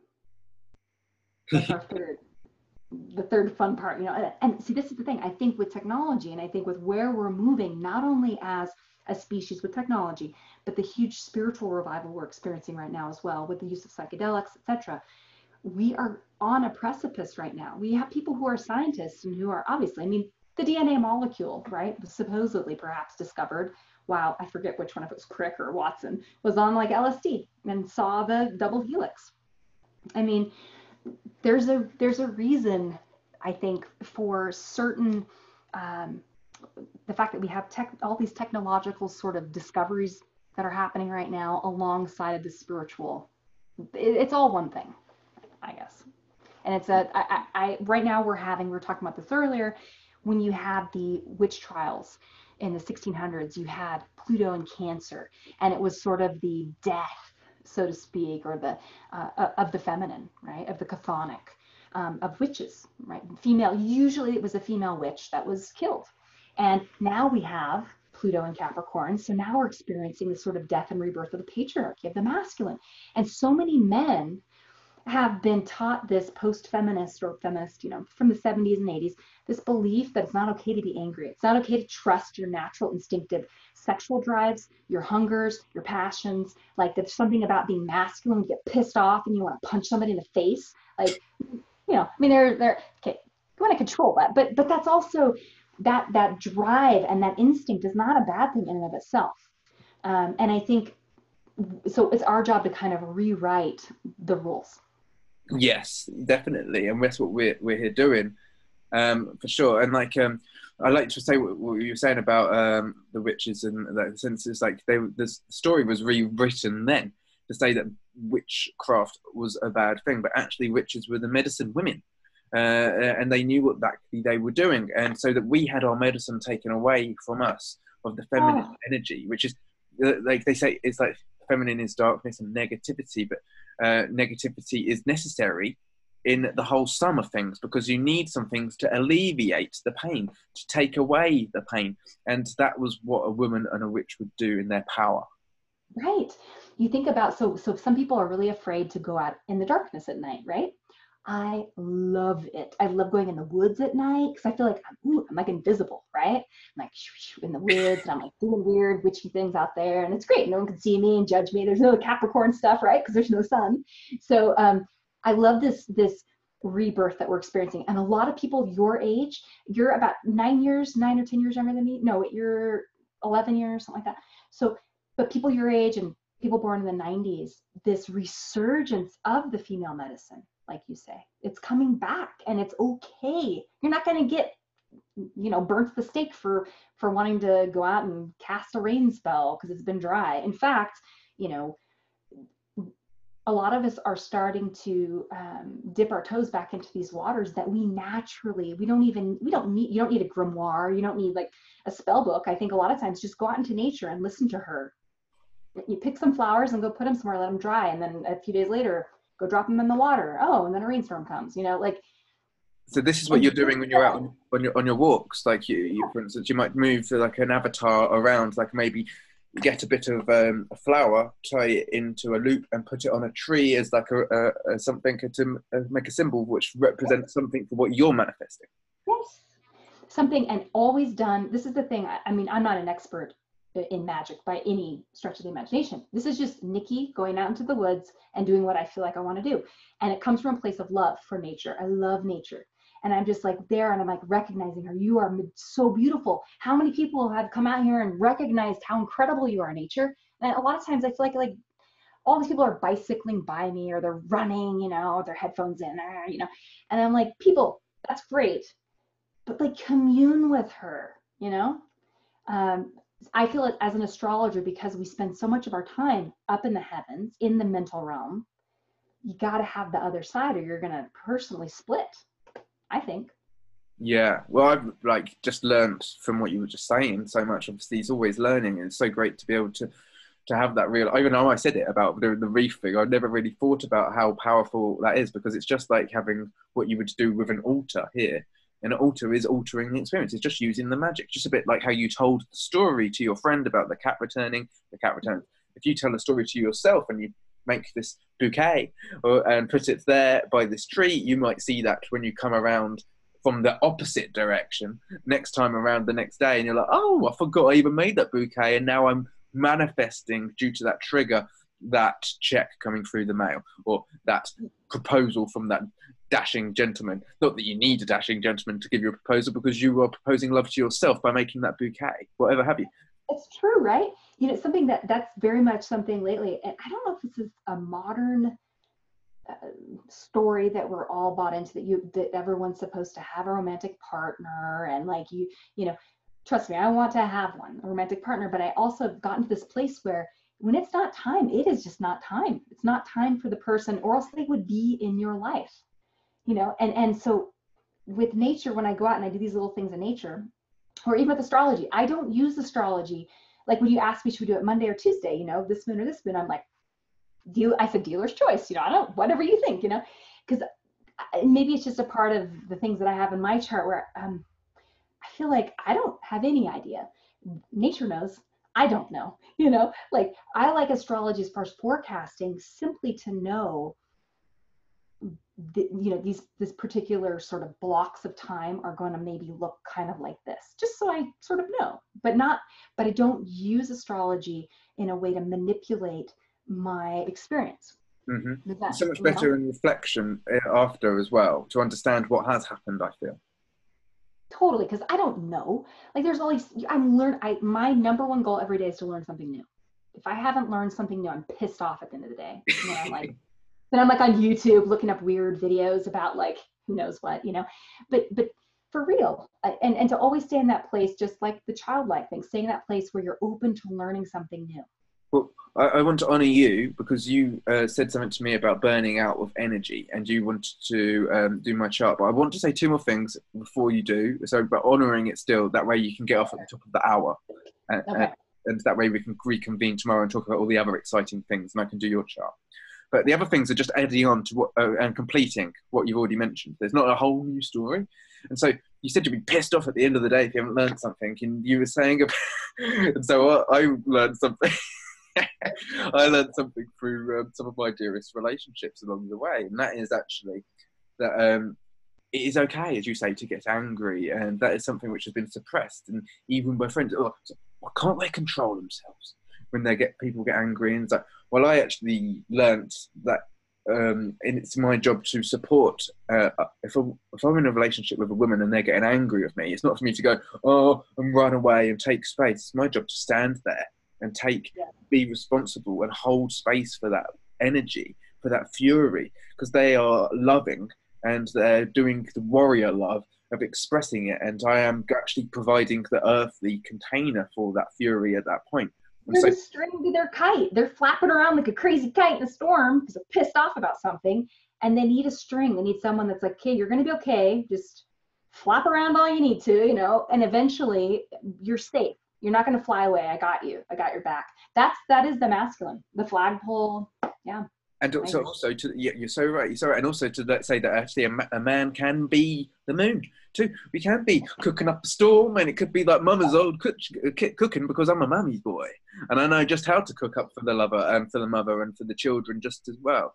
You see, and so it's about learning it's not a gender thing. It's these roles that we get to play for each other. Society has had this, or we've had to learn through this separation of the genders, which has been a funny agenda. But really, what we're coming into now is this quantum, because we're, as you say, it's like making love, or like when you come together in sex, or even when you make love to yourself by coming together in the union of your own meditation. But this is really, we're coming into this quantum phase of our experience of humanity now, where we don't lose our gender roles, and we all start being cross-dressers. Not that there's anything wrong with that. I mean, I have enjoyed it. The time I've dabbled here and there, but I'm certainly am a man, and I like being the man, and I like being the assertive man. I like to think that I can stand there and protect a woman by being that energy, as well as being responsible by knowing that I can go get angry as well. I mean, women are hot, right? I don't need me getting angry right in their face. Maybe I can go get angry somewhere else. And then or get angry. I mean, it's always comes, if anything that comes from a place, a space of love. I mean, if you're pissed off, you need to punch something. Yeah, don't obviously punch a woman, right? Right? Go for a run or something, burn it off of you. But like, anger is a great catalyst. It's the thing that lots of times gets our ass. It's like a fire under us that will get us to take action. And as they say, like on that chart of emotion, anger is always actually one of the higher before you step into sort of the positive emotions, so to speak. Anger to me just feels like, whenever I'm mad, that's the sound I make. Like I'll be like mad, frustrated, and it just it's an impetus. It gets you to do something, like shoot your bow and let's right. Again, it's a bit like that friction, right? Yeah. And so what I often say, like for a fisher, like you're either going to have sex or you're going to be like a fisherman. So a fisherman will sit on, if they took this square chair that I'm sitting on to go fishing, it wouldn't last in the mud because the square would end up giving out. And what I would learn from the frustration is that next time I'll take a triangle chair because it's going to last. There you go. Yeah. Right. You learn something from it. Yeah, frustration, anger, those to me are kind of the same emotion. Yeah, I think you're powerful. But those of us who have watery Marses, yours is in the 6th house, right? Mine's in the 11th. So there is an element. I like to catalyze other people. I like to take the things I've learned, because I've got Jupiter there as well in the 11th. Yeah, I think it's cool that we both got Mars, Jupiter in the water in the same sign, fairly close to each other, right? Which is, I think it's really awesome. Yeah, you're like 4 degrees apart. Mine are more like 10 degrees apart-ish. Still conjunction. Yeah. I mean, in my mind, the way also that I look at orbs to me, in a birth chart, if it's the same sign, it's conjunct. That's the old traditional way as well. And so basically, if at the root in the traditions, like in the Mesopotamian tradition, if it's in the same house, it's a conjunction. So if it's good enough for them, then it's good enough for me. For me, yeah, totally. Well, and I found that with transits, now with forecasting, that's different. So forecasting, when you're trying to be precise with your forecasting, orbs are extremely important. And just to go back really quickly to about fighting, wrestling, you're talking about wrestling. Oh, yeah. So this is random side note, but we just had a fight here, but it was one of those MMA fights. And I love looking at sports because I know nothing about sports. I have zero interest in sports, okay? Don't ever watch games or anything. So I love looking at the astrology and guessing who's going to win. And I spent probably 15 minutes looking, and I was like, okay, the Virgo's going to kick this guy's ass. You know, both good fighters, like they're equally matched or whatever. You know, there's lots of things in their chart. But on that day, I did chart of the day for each person, the personal charts. And then I was like, oh yeah, this guy's winning. And sure enough, I checked it the next day and he won, you know? And it's like, and it went down exactly the way you could see it going down. So maybe I should I do have Jupiter square Sun in opposition. Maybe I should be a gambler. I mean, yeah, well, I wrong. watched a really interesting video, actually. This is an off subject. Watched a really interesting video about gambling the other day. It was actually Nadia Shah, who's obviously a great astrology leader. Yeah, she's great. And so she was interviewing the ambassador for the National Lottery in Mexico, and she was talking about the part of fortune, and basically they encourage it and they make it part of the society and all of these kinds of things. But they were saying, she was teaching about the part of fortune in general, and they were saying you've got to make it a play. You've got to make it a joy. Like when you roll the dice, that you feel. So I obviously now knowing the transits to my part of fortune, they might be like I might buy a scratch card. Scratch card's not really fun. You've got to have a bet on on a sport, because that way you're really getting your emphasis into it, and you're like, well, I can see that this and that's going on because of these transits, and I feel a bit of a hunch, and this hunch is making me extra excited and enthusiastic. So do the ritual of changing, like in Earth, changing in nature, going to make the bouquet. Well, now I've filled out the slip. I can see the sport. It's a bit of a thing. I don't even like boxing. I'm going to watch it, and because of it, or even if I miss it, because I don't really care that much, it will still be a joy when I find out. Totally, absolutely, I completely agree. I think actually for your viewers, those who really love playing with astrology, it's a great exercise to look, especially at one-on-one, you know, mano a mano, or however they say it, those sports in particular. Or if you're watching like a football game, I mean American football, where you have the quarterbacks, look at their charts. Like the Super Bowl that we just had, I was like, yeah, the Patriots for sure are going to win. And it wasn't because I know anything about sports. I learned thereafter the Patriots were supposedly a better team, and they were like, you know, in the odds to win.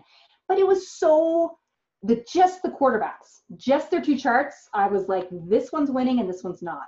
This guy, you could just tell there was an immaturity to the one athlete, and the other one was like going to win. And so practicing and looking at sports, because you're detached from it, then when you're looking at relationship charts, it helps you see between two people how what they're gonna build together. And by the way, I have a special different type of relationship chart that I've come up with. It's not the Davison. It's actually an additive chart. Was this the new one which you made a video? You made a series quite recently about? Because I haven't actually finished watching that yet because you know, because time and things. But I started to watch it, and I was like, I've got to get back to watching that before we talk. But I didn't quite fit. So yes. So you're talking about.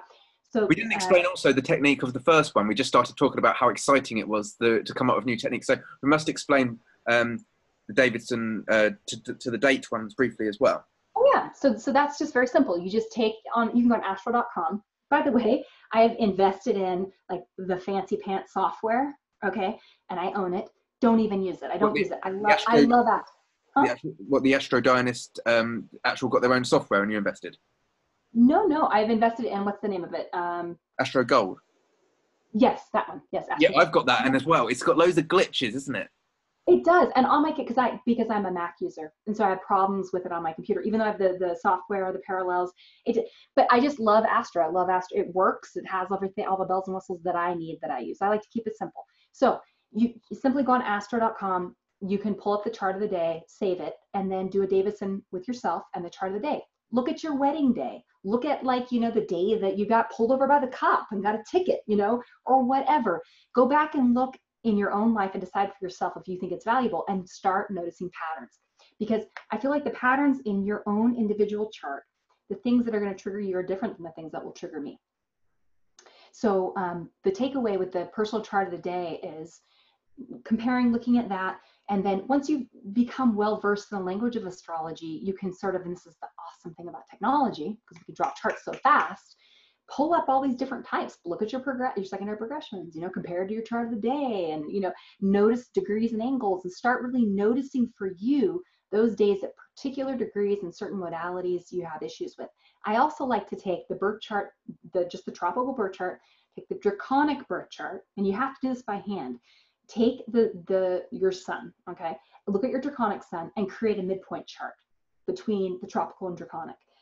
Whoa, dude. That chart, I like to call that your deep chart. That is fascinating. So that's one technique. The other technique is a relationship chart technique, where you take, let's say you've got a 3-degree Capricorn sun, okay? The 0 to 360 degrees of the zodiac, that means you're 273 degrees. So that's your sun. I'm a Libra, 4-degree Libra. So I'm 184 degree. We add those together, right? And it gives us, if you go past 360 degrees, then you just start over again with Aries, Taurus, Gemini, right?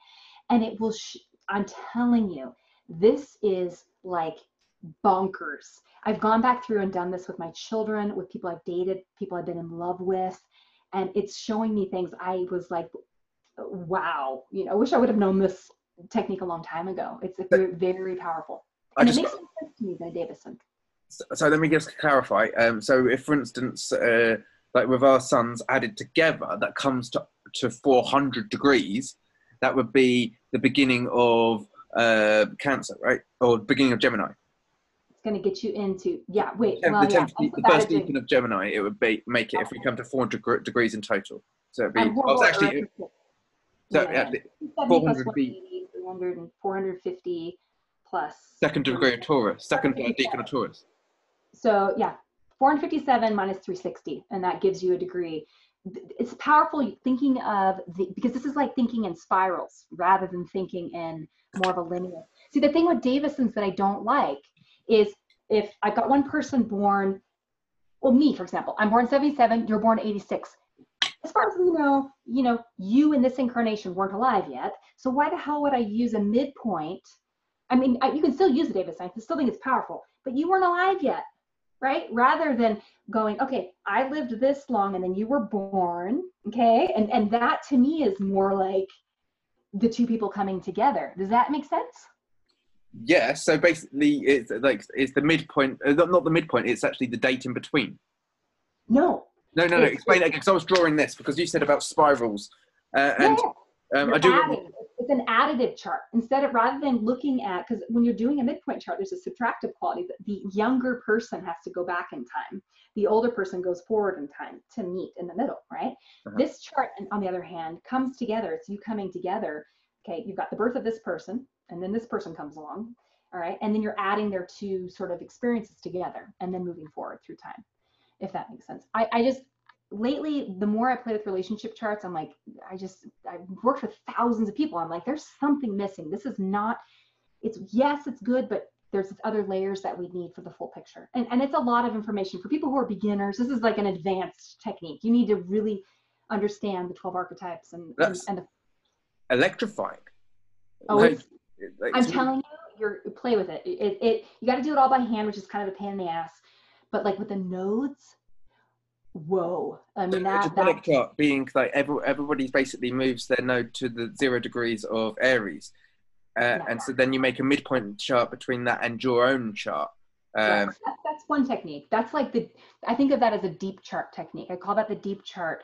So you can do that with your personal birth chart. You can do that with relationship charts too, actually, right? But you can figure out both people's deep chart and then sort of do a little midpoint chart. But I still think the additive chart for relationship readings is really powerful. I think that deep chart technique is really good for individual charts.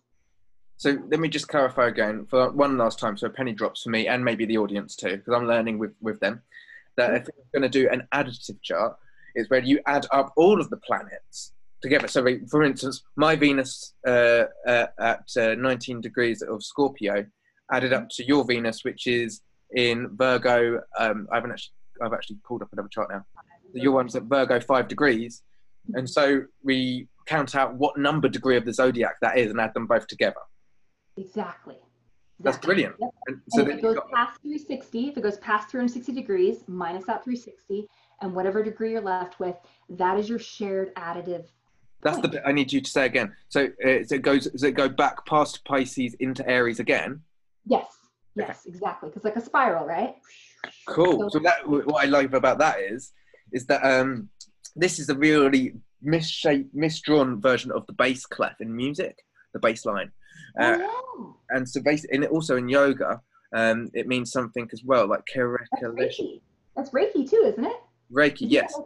yeah. So basically, to really do this perfectly, I think you need 7 concentric rings, and basically, it's the Which golden. makes perfect sense because that brings you to the seventh house. Like I Mhm. think of Aries actually as almost having this quality of being like ascendant Aries is like if you've studied, for example, Fibonacci sequence. Yes, Okay, that's what. Yes, this is the golden prime ratio, numbers.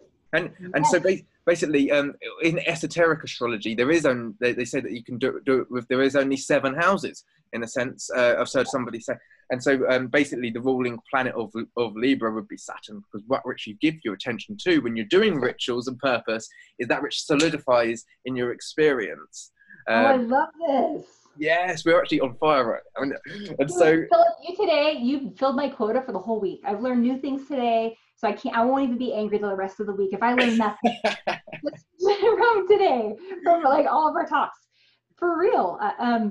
Well, Yeah, we need to chat yeah, more. thank you. That's a brilliant compliment. I appreciate it. And yeah, it sets me on fire. But this is so this bass clef or this what did you call it? Like the Reiki. Reiki, and they use it in Yeah, like yoga. uh-huh. So I'm like I play drums. I learning a bit of guitar. I haven't learned the bass guitar yet, but I've worked for people who did music at college, and so they'd use a bass clef. But Right. anyway, I've been working with a technique through the secondary progression chart, which is this kind of story that goes like this Fibonacci, which is, or the golden ratio, which is the fib of no chi. Because when we're not taking our breath, when we're not in the moment, we're not in the quantum, we're not actually loving. We're like, I'm in fear, and we take away. Yeah, you're elsewhere. You're not here. Like you're We're in the forgetting that you're atmosphere. We're actually caught up by all of the stuff. Like this, the conversation is exciting, and all of like it. when the cat. Well, so the other day when the cat was missing, I had serious anxiety because it's not my cat, and I love animals. So like on multiple levels, I was feeling responsible and feeling like the cat just got eaten by a hawk. You know, I'm like worst case scenarioing it, right? I got down on the ground in child's pose because that always helps with anxiety, and I just was praying. What's Charles And Boat I like in a ball?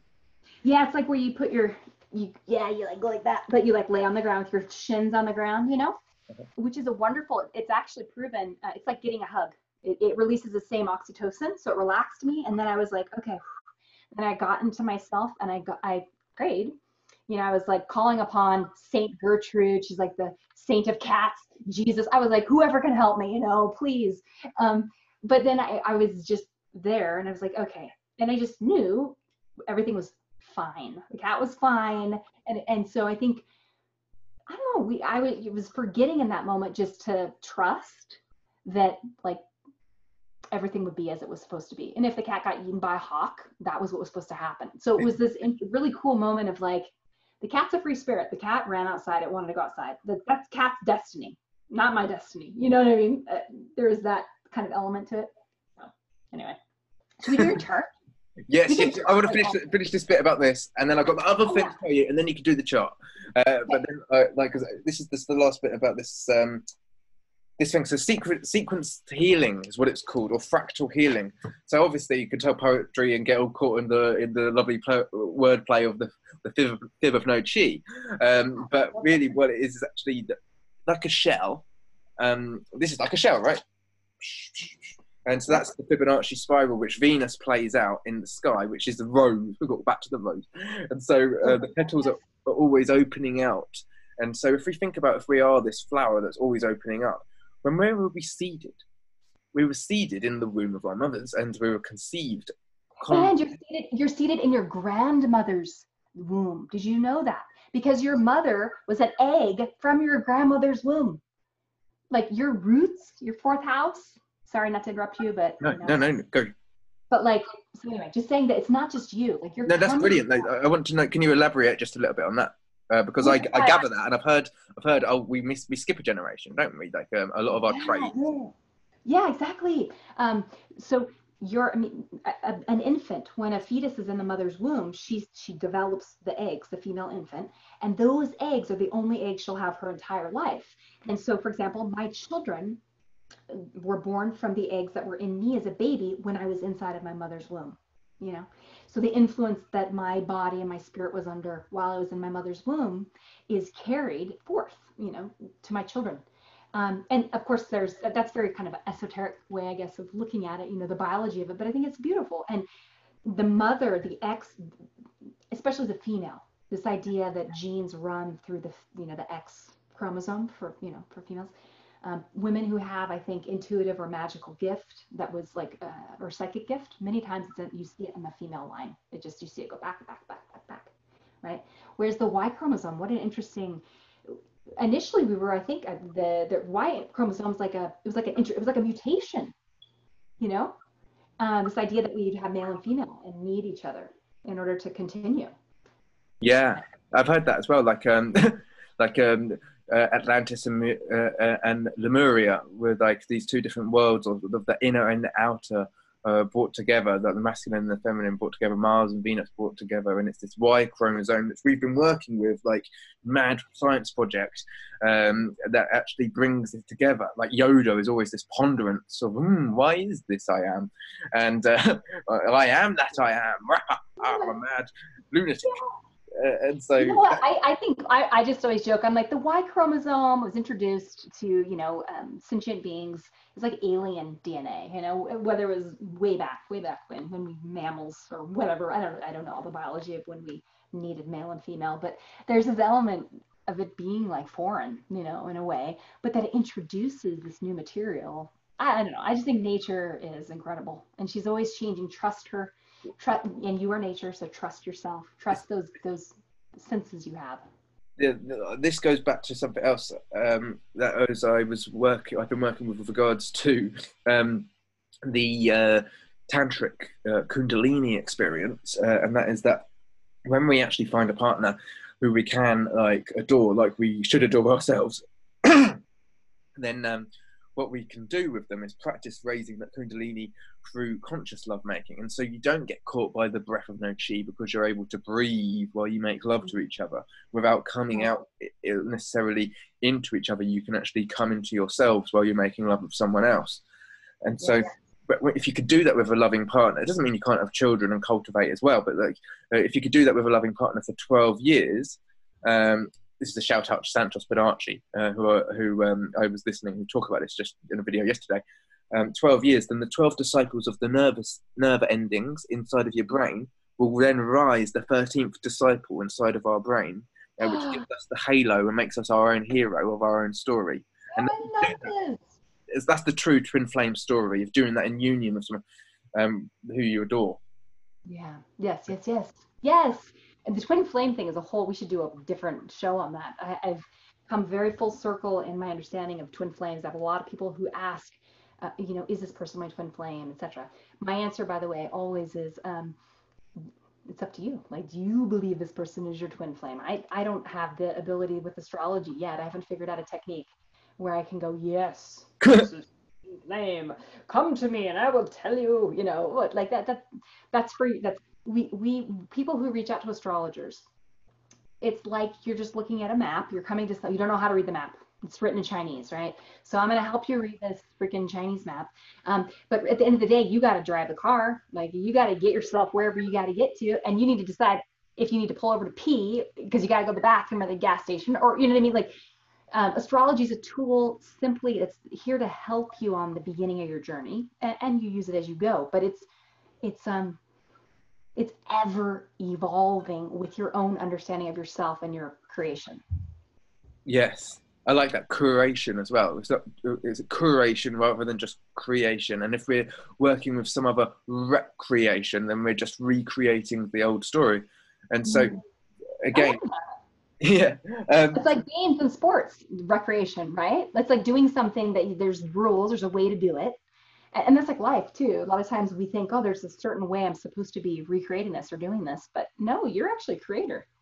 yeah, you've got to come up with a new technique that works for you to be able to get that ball to the end of the field, or to be able to to strike inspiration in the eye of the admirer, which you call your own reflection, that kind of thing.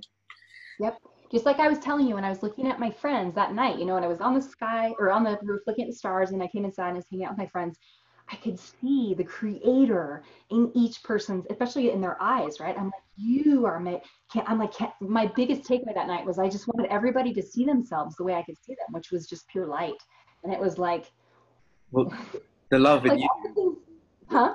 the love in you explaining it is the reflection of them. And so if they can, which I'm sure they were like so in admiration and joy for who you are, so they were witnessing that creator inside of them just by the enthusiasm which you were holding for them. So you Yeah, would be, and it's the same thing with the Kundalini. Anything that has to do with interaction between two people, it's I recognize the God in you and vice versa. And I want to commune with that God, and I want you to commune with my God, you know, like we're all doing this together. And I think, yeah, I have lots of thoughts on that, so I don't want to go off topic. I'm wondering if I'm not even gonna have time to do this right now. Should we just do like charts tomorrow, where we yeah, just do charts? yeah, that sounds good. That sounds good. Tell your listeners, hey, we both have Uranus in the third house, and together we have Uranus in the third house. So it's like a wild ride. You never know what you're gonna get. Yeah, it's just like we just keep coming up with other things, and so which is okay because it's actually the joy and unexpected inspiration. So it's all good. So yeah, we'll do that tomorrow, and we'll talk about King Arthur tomorrow, and his round table of the Zodiac, where Julius Caesar's written himself into it, and all of that stuff, and maybe even talk about a bit more of the under the sea, kind of subconscious realm as well. Mm-hmm. But to all the finish, thingamajigs and what's it? Let's do it. yeah, well, I need to, it's getting almost 11 o'clock p.m. here, and I need to make my dinner. It takes a few hours. I know that you need to get off and just revitalize yourself in some other way. Not that this wasn't vitally inspiring and exciting in itself. Awesome, fun. Yeah, so the end of this story about the shell is that actually, you say it came originally from the grandmother or whatever have you, which is brilliant, and I love that, and that's very interesting and curious to me. However, as well, within the womb of our mothers is like we was there, we were present, and so what we experienced were through the echoes of listening to that through our own subconscious was that which we have flower out through the first 7 days of our lives, through the first 7 months, through the first 7 years, and then it replays like on a record, baby, round and round. So many times until we've been through it 4 times. It's also like a spiral, ever moving outward. So you're always you're like coming back, but you're in a different place. A bit like our universe, right? Like the bang blossoms out and comes out like seasons. And so when Saturn returns for the first time for 28 years, that's when we're really decompressing after really witnessing the cycle happen so many times that we've gathered ourselves now. And so we're just collecting ourselves in that depression, a bit like when you're making bread, you give yourself what you need so it gets substance and it builds itself up in yeast quality. And it rises, yeah. And so basically then once you get the next for the next 28 years, you're actually recreating the subconscious. You're kind of untangling what we weren't clear on the first times so that we actually know the knots, and what we did not know we are getting clear on. So we're doing away with the dramas, and even though there's still going to be drama, but we're reworking them, we're rewriting them, we're taking the authority over them.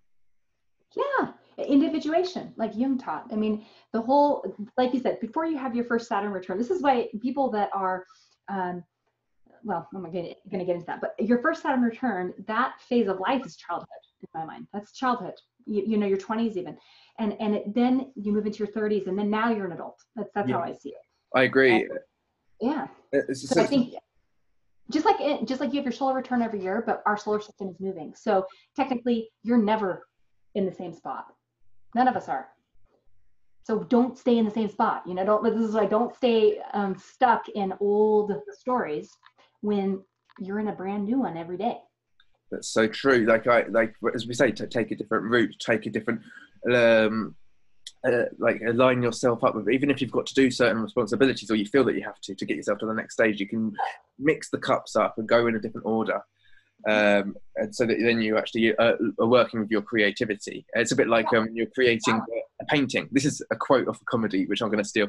And they're like, blue, blue, blue, blue, blue, blue, blue, blue, burgundy, burgundy, blue, burgundy, burgundy. But if you recognise what I'm doing there, it's actually Michael Jackson. I like it. That's perfect. Like, yeah.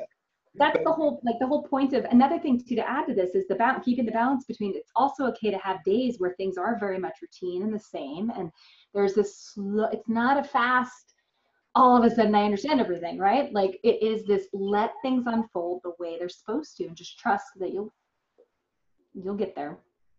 Mm-hmm. And you are going to come back and revisit the same things. That's normal. And that's part of growth. Yeah, just like the fish in the fishbowl, and like Jet Li, like, you know, you've got to just take it on the easy and do the wax on, wax off, and you've got to take yourself out of the fishbowl and see that the big wider world is there, but yet it's going to have the similar stuff which was in the fishbowl, just a wider expanse of our own evolution. Yeah, it's like you get put in a bigger tank every, you know what I mean? Like so every Saturn turn, you're spiraling out.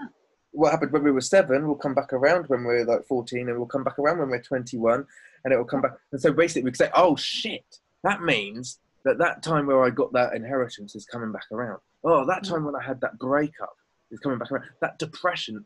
And so it's not a bad thing. It's just knowing the groove, and we know how to dance to that song because we've actually been to that disco before. Beautiful. And sometimes the music that's playing, you ain't really jiving with. You're like, this is not my jam.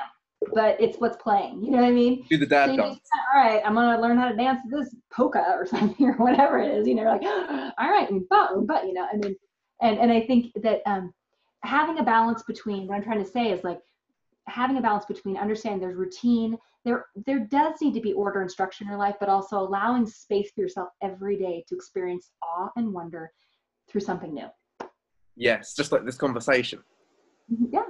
This is perfect. And again, I'm like so stoked that I don't need to learn anything new for like a week. So well, I've got a little gem, pardon the pun, to finish off with today's session then. And that is actually that we spoke about John Dee, the astrologer, using that gem to gaze through, a bit like you can look at the ocean, or you can look at nature, or you can people watch and see yourself through different stories, different media creations.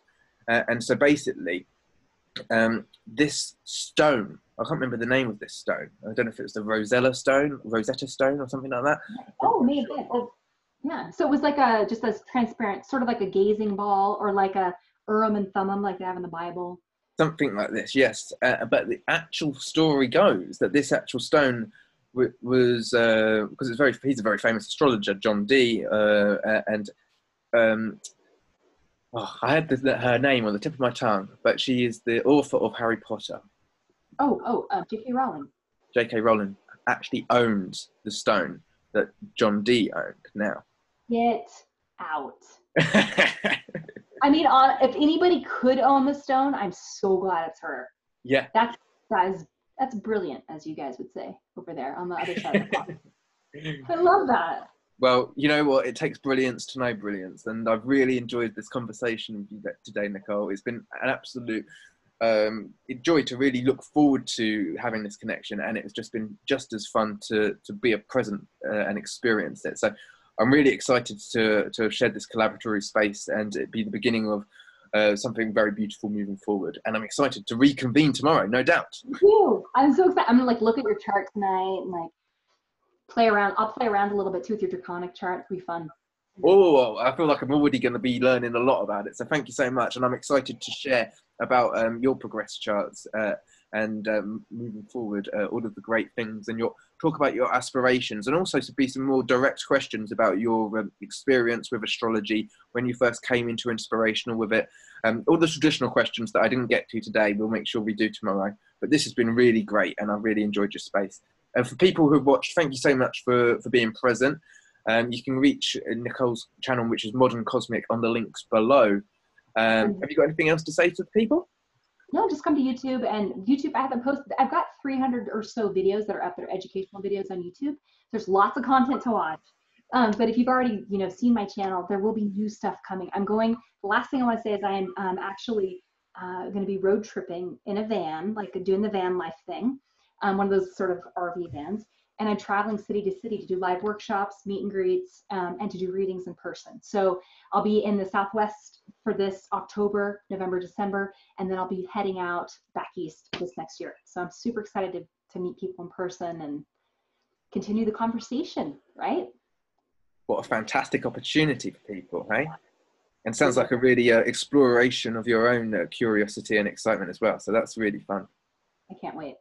It's totally selfish. I'm doing it mainly because I just want to go travel around and meet people.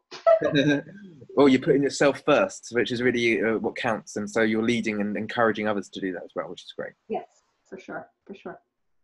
Thank you so much for this. It's a joy. Thank you for your moments and for your energy. It's been really brilliant. Thank you. And yeah, I'll speak to you again. Stay on the line. I'll just finish the video here. Thank you for watching. Mwah.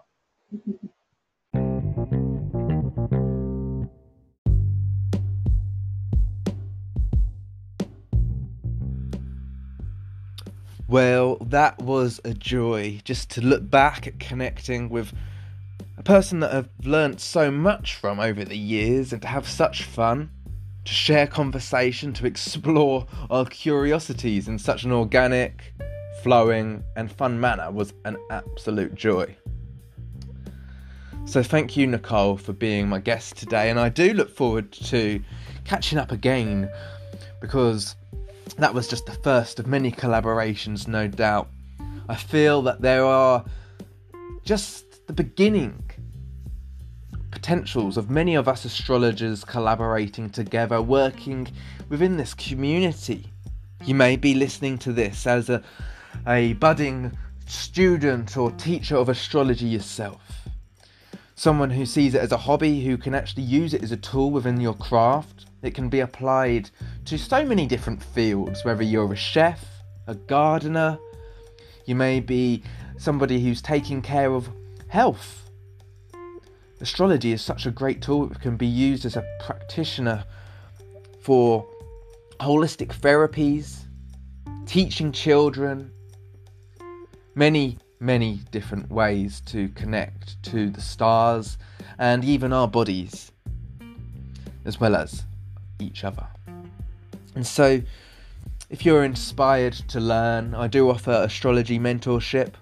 If it's a natal chart reading, you've never tapped into your own natal chart, you're kind of new to astrology, then I'm here for you also. You can contact me via an email, unityaroundthecorner@hotmail.com. And I will get back to you and we can go from there, whether it's a reading or whether you would like some support. Maybe it's actually that you would like to collaborate with me. Either way, you can reach out at that email again, unityaroundthecorner@hotmail.com. You can follow me on Instagram at Philip Daniel Miles. Likewise, you can subscribe to my YouTube channel if you have not already. Philip Daniel Miles on YouTube, where I have dozens of interviews with fantastic astrologers, as well as continue to create daily videos talking about the current energies with tarot, astrology, storytelling, and all sorts of good fun and exciting productions. Thank you for being present today, intending that you are able to make the most of these last days of the Aquarius season, with the moon transiting firstly Virgo, where it is currently, and then later in the week Libra and Scorpio. I'll be back next week to reflect upon the new moon in Pisces, as well as with another interview from another great astrologer. Thank you for being you, and I'll speak to you again real soon. Take care and reflect love inwardly and outwardly. You are the source of your own creation. You are worth being patient for, because the love that you are is best felt in the presence of your own grace.